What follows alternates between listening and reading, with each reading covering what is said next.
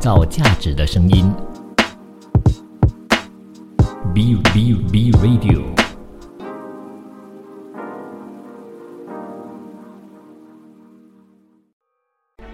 从在地走向国际，从新视角观望世界，从吉隆坡看天下。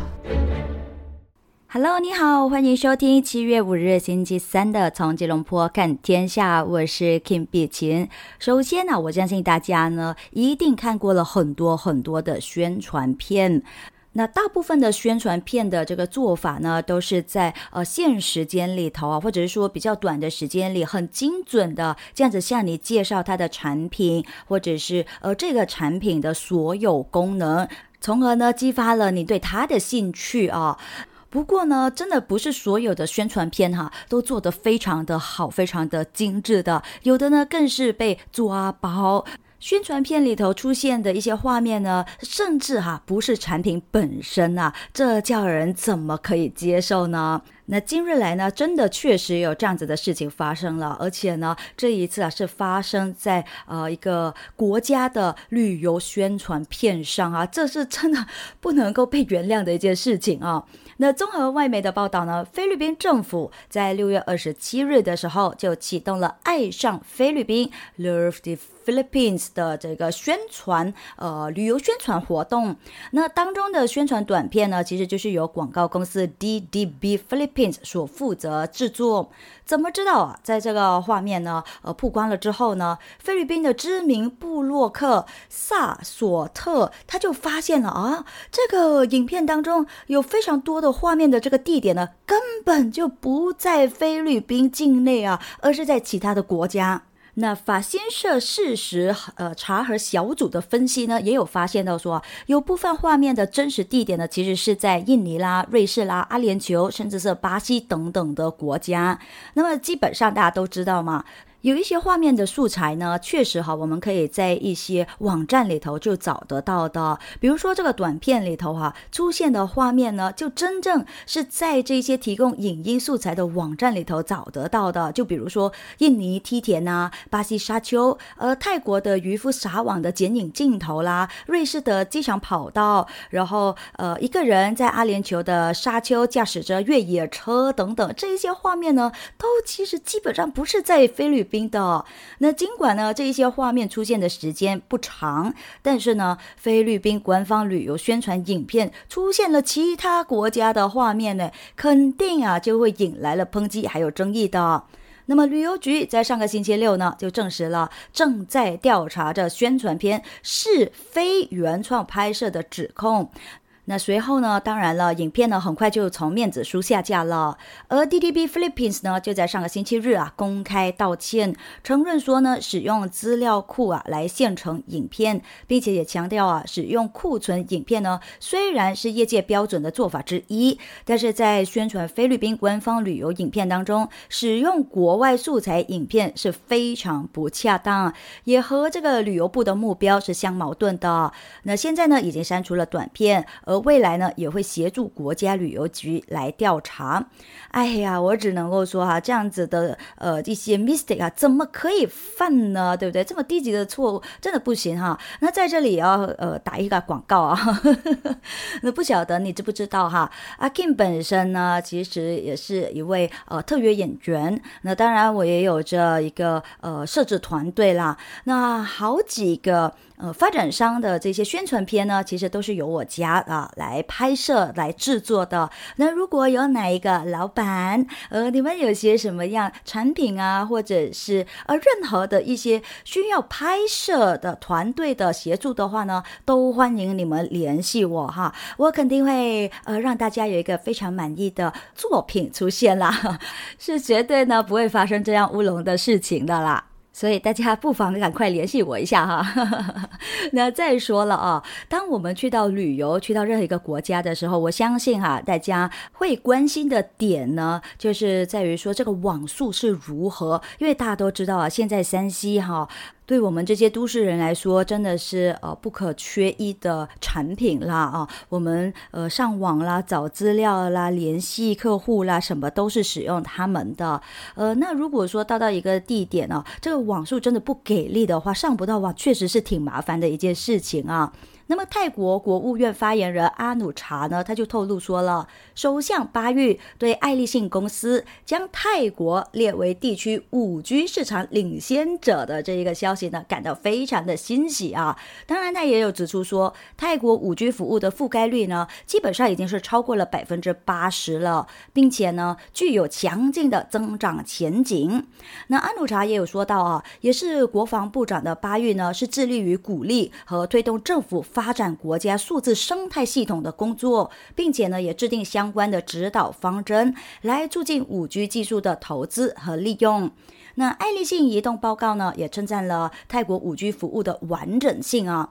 根据今年6月份爱立信移动报告的预测呢，全国各地区的 5G 移动用户的数量啊，也都将会继续的增长的。那么预计呢，到今年底呢，将会达到15亿人。那另外呢，全球手机移动网络数据的使用量啊，也都将会不断的增加。到2028年呢，东南亚和大洋洲的地区的这个数据消费量呢，预计每一个月将会达到54 GB， 以每一年 24% 的速度增长。而泰国已经是有 80% 以上的人口呢，能够使用 5G 的技术。爱立信泰国公司就表示，泰国呢是地区 5G 领域的这个领先者。那预计到2025年，泰国的数据消费量每一个月呢将会接近80 GB， 呈现了强劲的增长。那我们看看另外一个在东南亚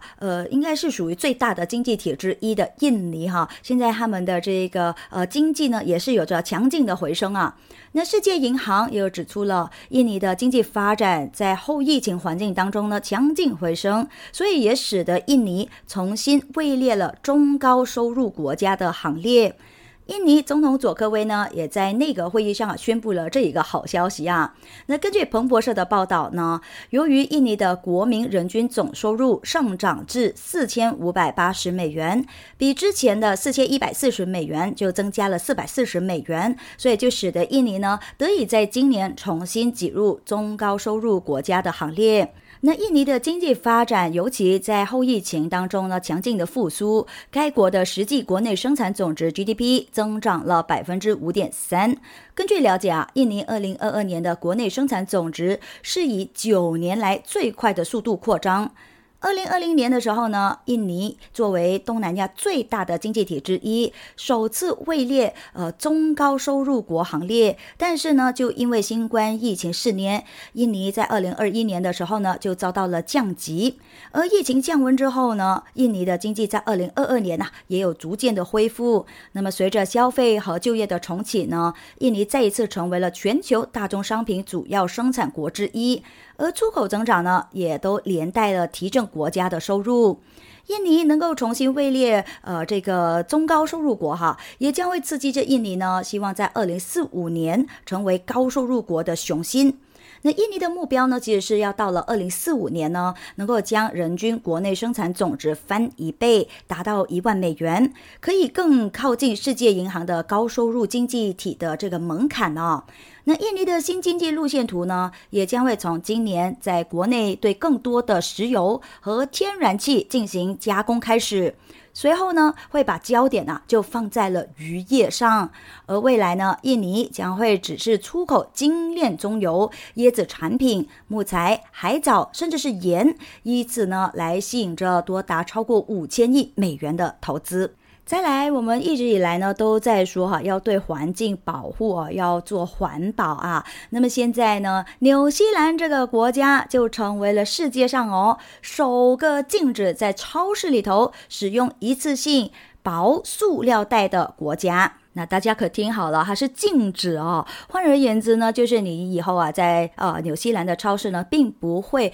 看到有任何的塑料袋的存在了。它也不像在马来西亚一样哈，就是说，你可以 pay 给一个20 cent 哈，然后你就可以拿到一个塑料袋这样子啊。现在是不行了。而这个措施呢，已经是在7月1日的时候就开始生效了，也是纽西兰政府禁用一次性塑料袋举措的一部分。那纽西兰政府呢，其实早在2019年的时候呢，就已经是开始禁用了偏厚的塑料购物袋之后呢，一些顾客啊也已经是非常的醒觉哈，自带购物袋进超市了。那么纽西兰的环境部的助理部长就有说到，纽西兰啊这产生了太多的垃圾，太多的塑料垃圾了，所以呢必须要有一些措施出台。而最新的这个举措呢，有望能够使到纽西兰每一年少用了1.5亿个薄塑料袋。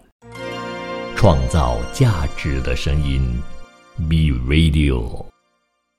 欢迎回来，继续和大家来分享各国最新的一些财经消息。那我们在这一小节，首先来看看阿联酋好了。石油资源丰富的阿联酋呢，计划在未来的7年投资高达540亿美元，用在可再生能源，作为该国到2050年实现净零排放计划的一部分。那么阿联酋的总理谢赫穆罕默德呢，就在 Twitter 上面是这么表示的。他说呢，阿联酋的目标是要在这个期间呢，能够将可再生能源的产量提高2倍，并且呢，将重点关注在氢作为清洁能源的来源。那他还有补充说另外一项举措的目的呢，就是在通过发展供应链和基础设施，以及建立一个研发中心，在未来8年内呢，巩固该国作为低排放轻生产国和出口国的地位。那可见阿联酋呢，确实是一定要实现净零排放了。那我相信呢，大家也应该知道阿联酋是一个拥有大约1000万人口的沙漠国家，其中呢有大多数都是外籍人士。那么作为电动汽车国家政策的一部分呢，阿联酋也将会建立一个全国性的充电站网络。那么这个计划出台的时候呢，阿联酋也将会在今年晚些时候呢举办 COP28 气候峰会。那么到时候也会有着接近200个国家呢，将会在峰会上讨论如何应对着全球变暖还有这个影响那和许多石油生产国一样的，那么目前呢，化石燃料在阿联酋经济当中的重要性呢，是超过清洁能源系统。不过尽管如此阿联酋呢，仍然还是第一个宣布到本世纪中叶呢，实现净零排放目标的中东国家。在这里值得给一个掌声，感谢他们为这一个环境保护呢，贡献了这一个立下了一个 flag 一个目标，那确实是挺值得鼓励的，也当然啦，起到了一个激发他国的一个作用啦那我们既然说到了减排这件事情，那我们看看新能源汽车好了。中国的新能源汽车哇，这个生产量呢已经达到了2000万辆了。而有一个线下的活动呢，也在7月3日呢是在广州举行。那新能源汽车呢，就是全球汽车产业转型升级和绿色发展的一个主要方向嘛，也是呢中国汽车产业高质量发展的一个战略选择。工信部副部长辛国斌呢，他在活动致辞当中呢就说到了，70年来呢，中国的汽车产业从无到有，从小到大，从弱到强。那么现在第2000万辆的新能源汽车的下线呢，其实是一个具有历史意义的重要时刻。那根据中国汽车工业协会的统计呢，今年前5个月，中国新能源汽车产销分别就完成了300.5万辆以及294万辆，同比呢就分别增长了 45.1% 以及 46.8%。新能源汽车新车渗透量呢，也就是销量达到汽车新车总销量是达到 27.7% 的。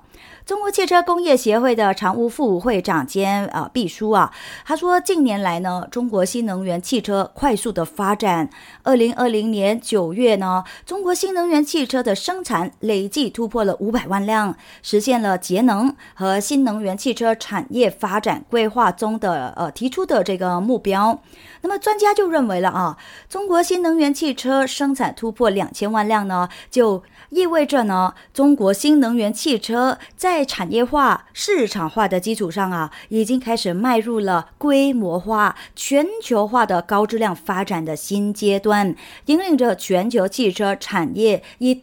这个电动化啦、智能化为主要方向的转型升级。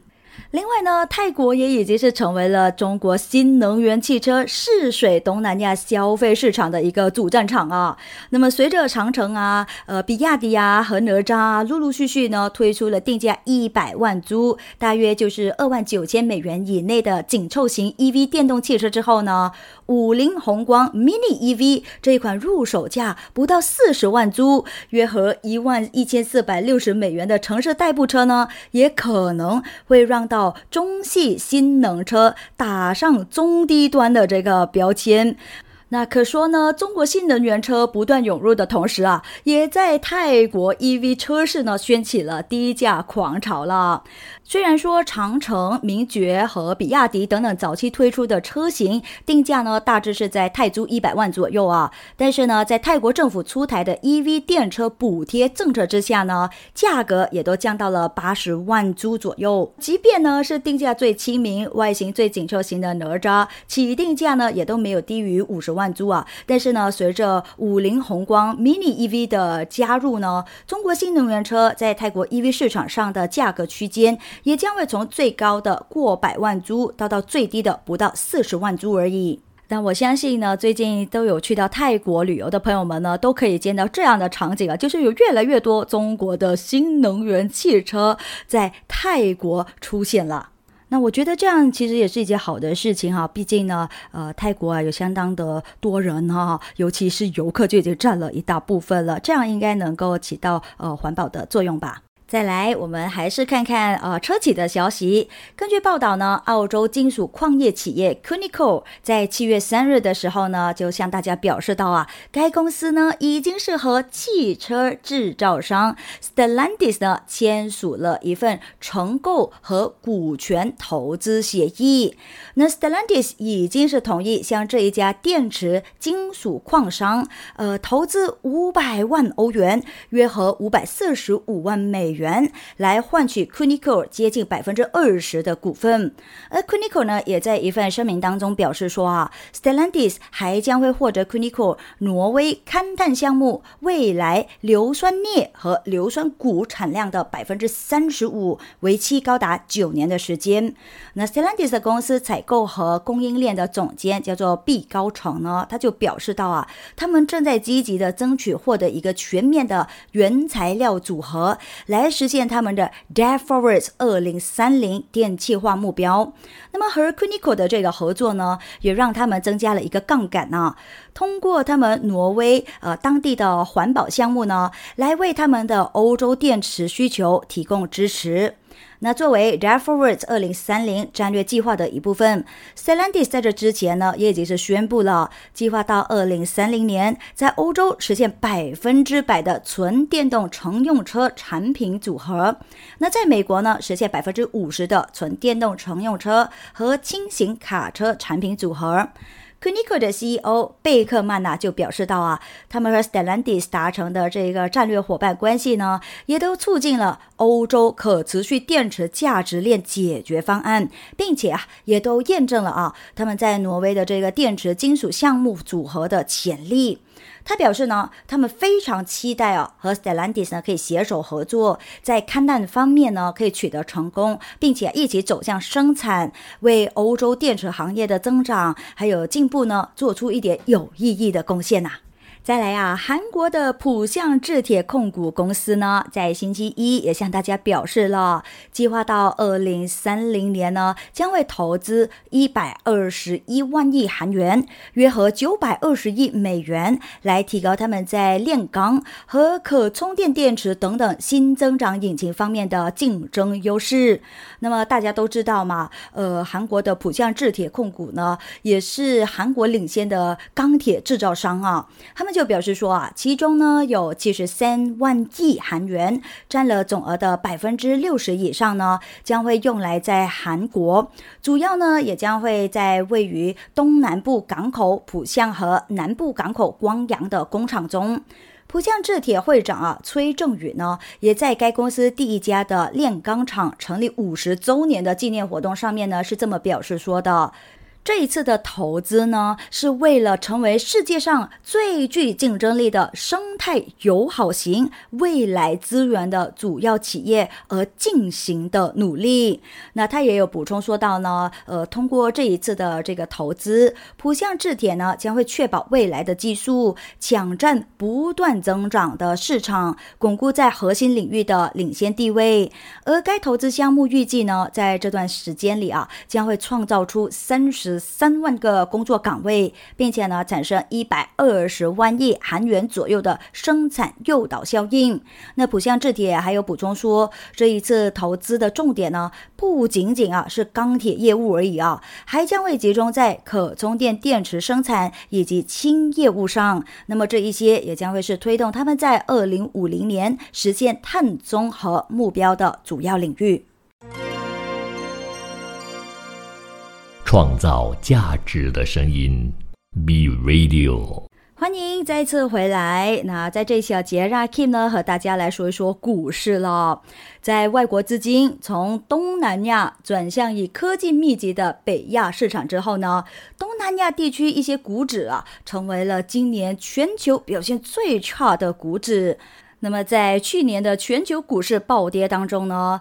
东南亚地区的股市啊，曾经为交易者呢提供了避风港啊，但是今年以来呢，却是出现了下跌。其中泰国以及我国马来西亚等等经济体相关指数呢，都分别下跌了大约10%以及7.1%。那面临政府形成的不确定性和贸易放缓等等的不利因素，这也导致了 MSCI 东盟指数在第二季度下跌了5.9%，并且呢，比全球股市的落后幅度啊，更是创下了2020年9月以来最大。那三星资产管理公司的投资组合经理理查森他就表示啊，因为人工智能主题在下半年呢，仍然还是一个大家所关注的焦点呢。那么因此呢，该地区的股市可能要到2024年呢才能够反弹。那东南亚股票呢，是更具周期性和价值导向的。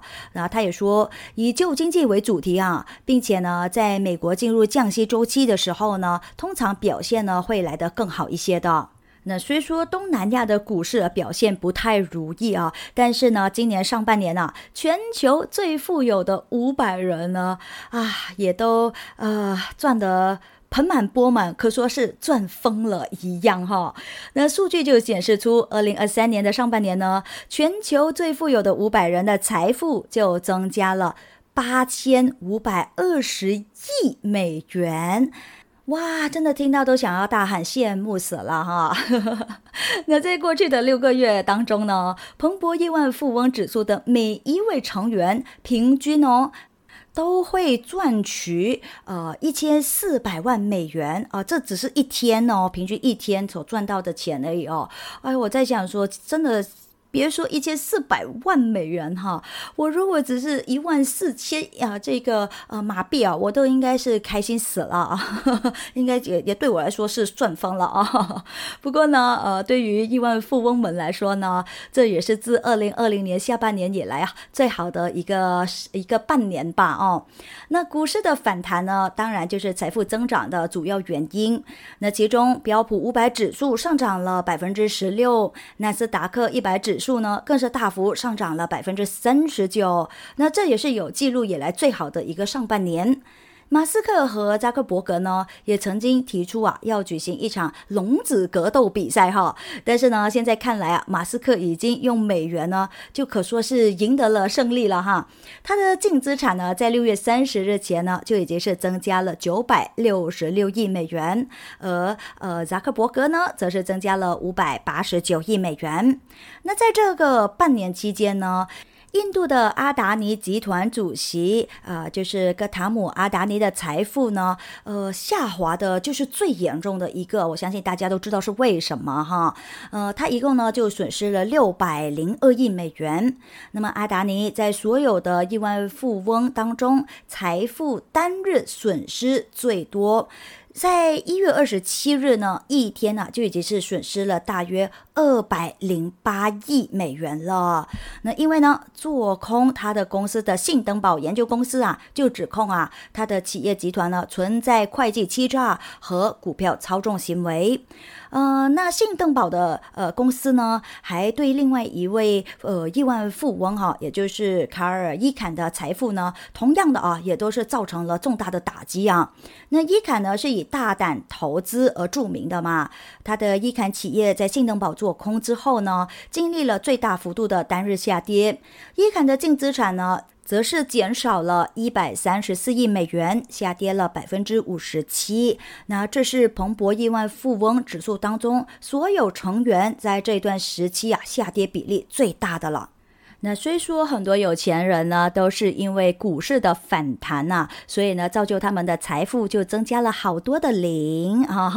不过呢，我相信有一些朋友们呢也都因为这个币圈加密货币市场呢收获了一些的财富可是呢说到加密货币呢，一定要监管才行很多个国家呢都已经是出台了要加强加密货币的监管。那最新的呢就是白俄罗斯。那白俄罗斯政府在7月2日呢就宣布了，出于反制犯罪的需要呢，该国将会禁止个人之间使用加密货币进行交易。那俄媒的报道就说到这个举动呢，可以说是给加密货币在白俄罗斯原本如火如荼的发展呢，浇了一盆冷水一样了。那白俄罗斯的内务部当日就有发表一个声明，表示说政府正在酝酿出台新的加密货币监管政策，那考虑禁止个人之间的加密货币的交易啦。而内务部呢也正在致力于立法创新。那为了增加交易透明度，并且加强政府监管呢，交易者只能够通过白俄罗斯高科技园区，也就是 HTP 交易所进行的加密货币交易。白俄罗斯内务部呢就解释说了，这个决定的目的就是要打击网络犯罪。那仅仅2023年上半年白俄罗斯网络犯罪打击部门的工作人员呢就已经打击了27起因为利用加密货币监管的漏洞进行的非法服务交易。而这27起事件的非法收入总额呢，更是接近2200万白俄罗斯卢布，约合也就是871万美元。那报道是这么说的，白俄罗斯内务部呢，将在高科技园区交易所引入和兑换外币类似的兑换程序，使通过犯罪手段获得的资金呢没有办法提取。那执法人员就认为，加强监管之后呢，信息技术这个欺诈的活动在白俄罗斯呢将会变得无利可图。那白俄罗斯的内务部呢，这个表态就意味着呢，该国政府对加密货币的态度在短短2年之内呢，就发生了大转变了。根据彭博社在这之前的报道呢，白俄罗斯总统卢卡申科在2021年的12月呢，曾经是签署了一个总统令，合法化加密货币交易，并且呢也出台了一篮子的扶持措施，包括了全面准入新发行加密货币以及交易免税等等的。还是那一句有人因此而赚了一些钱，肯定呢也一些动了歪心思的朋友们呢，就是会利用这些法律漏洞啊，或者是你知道吗？就是想的有的没的哦，想尽一切的办法来赚取不属于自己的财富，那就对的了哦。所以还是必须要有一些监管，还是来得比较好的。那当然，刚刚我们也有说到了，有很多的朋友们啊，在这上半年因为股市的反弹呢，然后增加了财富的当中，我相信呢 NVIDIA 也是其中一位哈。那他是凭借着什么呢？肯定就是非常得要感谢 AI 了啊。那 ChatGPT 的这个火爆呢，也都掀起了从巨头到初创的科技业 AI 的竞赛。那在这场 AI 淘金大战当中呢，提供一流 AI 芯片的 NVIDIA 就正如我所说一样，成为了最大赢家。而华尔街也高呼NVIDIA 呢是 AI 大战唯一的军火商是这么样的来称呼他们了而在过去的1个月呢 NVIDIA 又在 AI 风头圈可说是杀疯了一样。那看来呢是正在趁着这个他们的 GPU 处于领先地位的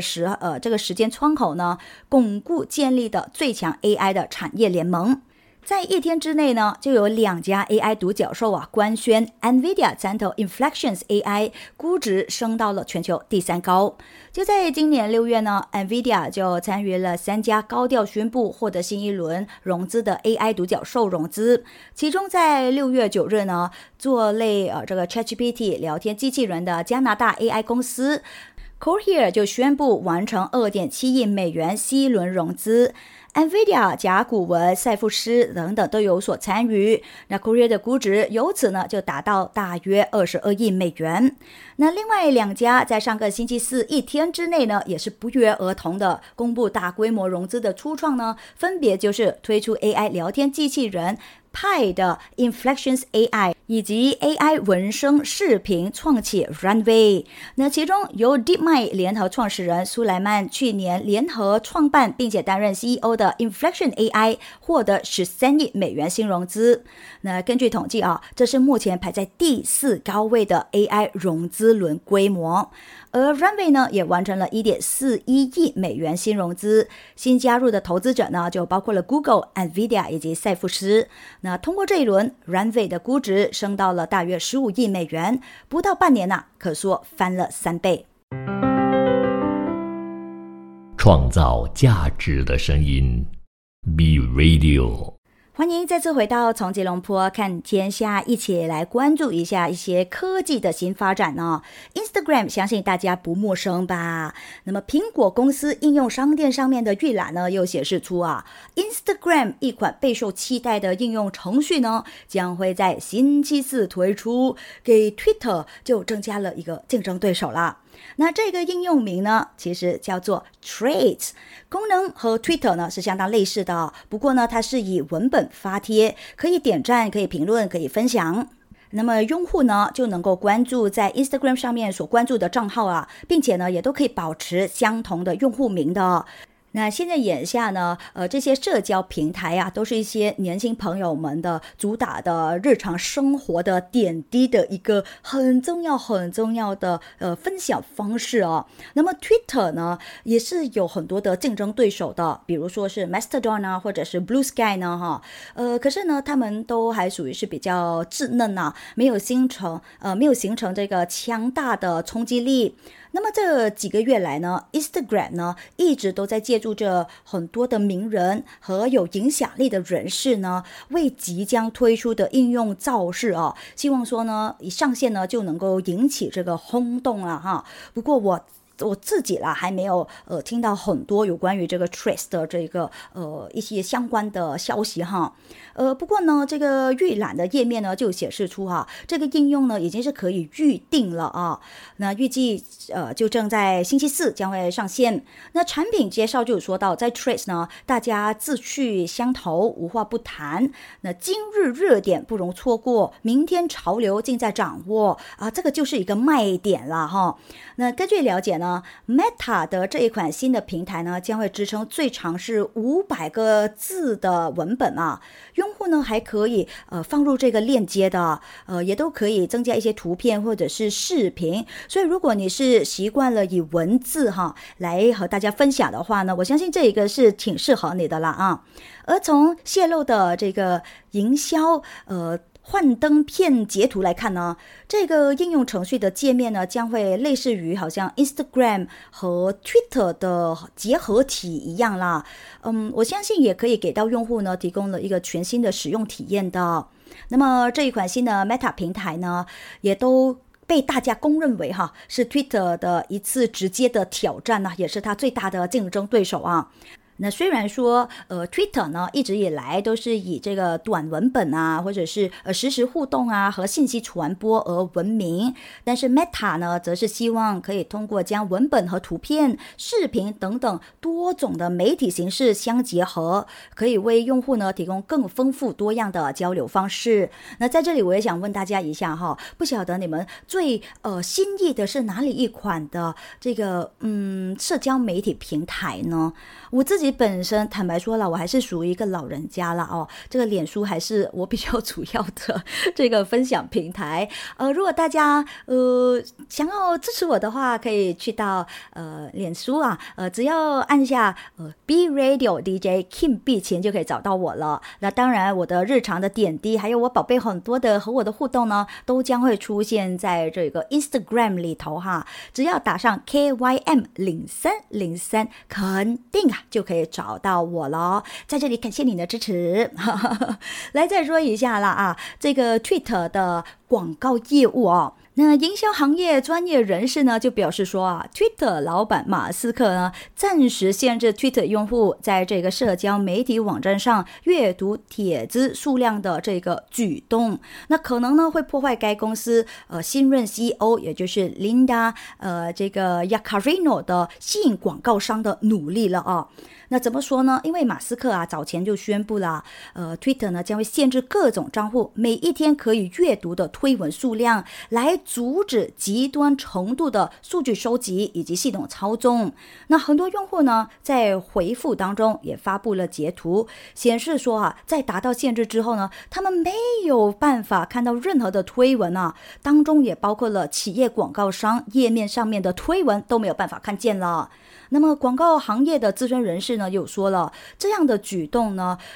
可以说是为这个 Yaccarino 也就是新任的 CEO 呢制造了一些障碍。那 Yaccarino 呢曾经也是 NBC 环球的广告主管，他在上个月呢才开始担任着 Twitter 的 CEO， 试图希望说可以修复和去年马斯克收购之后离开该网站的广告商的关系。而 Forrester 研究总监叫做麦克普罗克斯，他在上个星期日的时候呢也有向大家说到对于已经被马斯克给该平台带来的混乱所动摇的用户和广告商来说呢，新的限制措施的影响非常的糟糕他说 Yaccarino 呢需要扭转的广告商信任赤字呢就变得更大了。仅仅只是凭着他的行业信誉呢，其实基本上是没有办法扭转的事情来的。而广告咨询公司 AJL Advisory 的创始人，同时呢也是美国银行前营销主管叫做鲁帕斯卡利斯，他说Yaccarino 呢是马斯克挽救广告收入和公司价值的最后希望了。那如果连他也没有办法挽回这些广告商的信任的话呢，那 Twitter 也都面临着一定程度的挑战啦。可说人红是非多那这个Twitter 的企业呢，也真正因为马斯克先生的加入呢，变得好多的新闻出现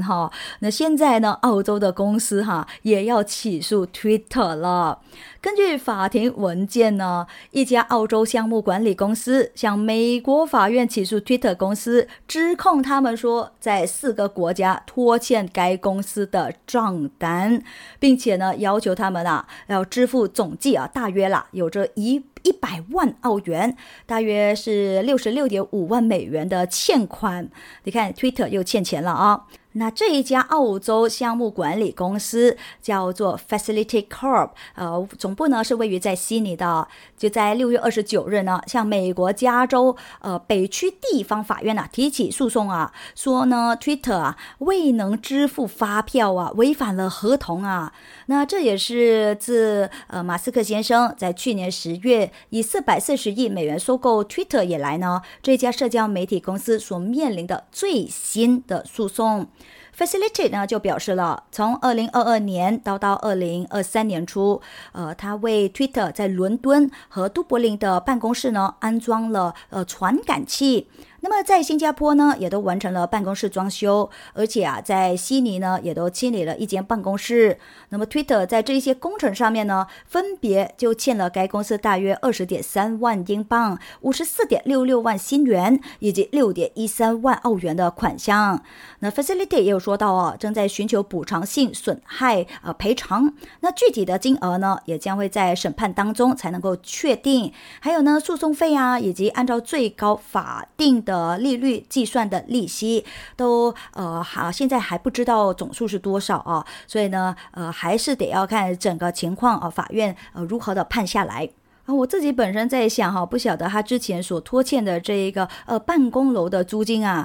有没有偿还了呢？到目前好像是没有听到任何的消息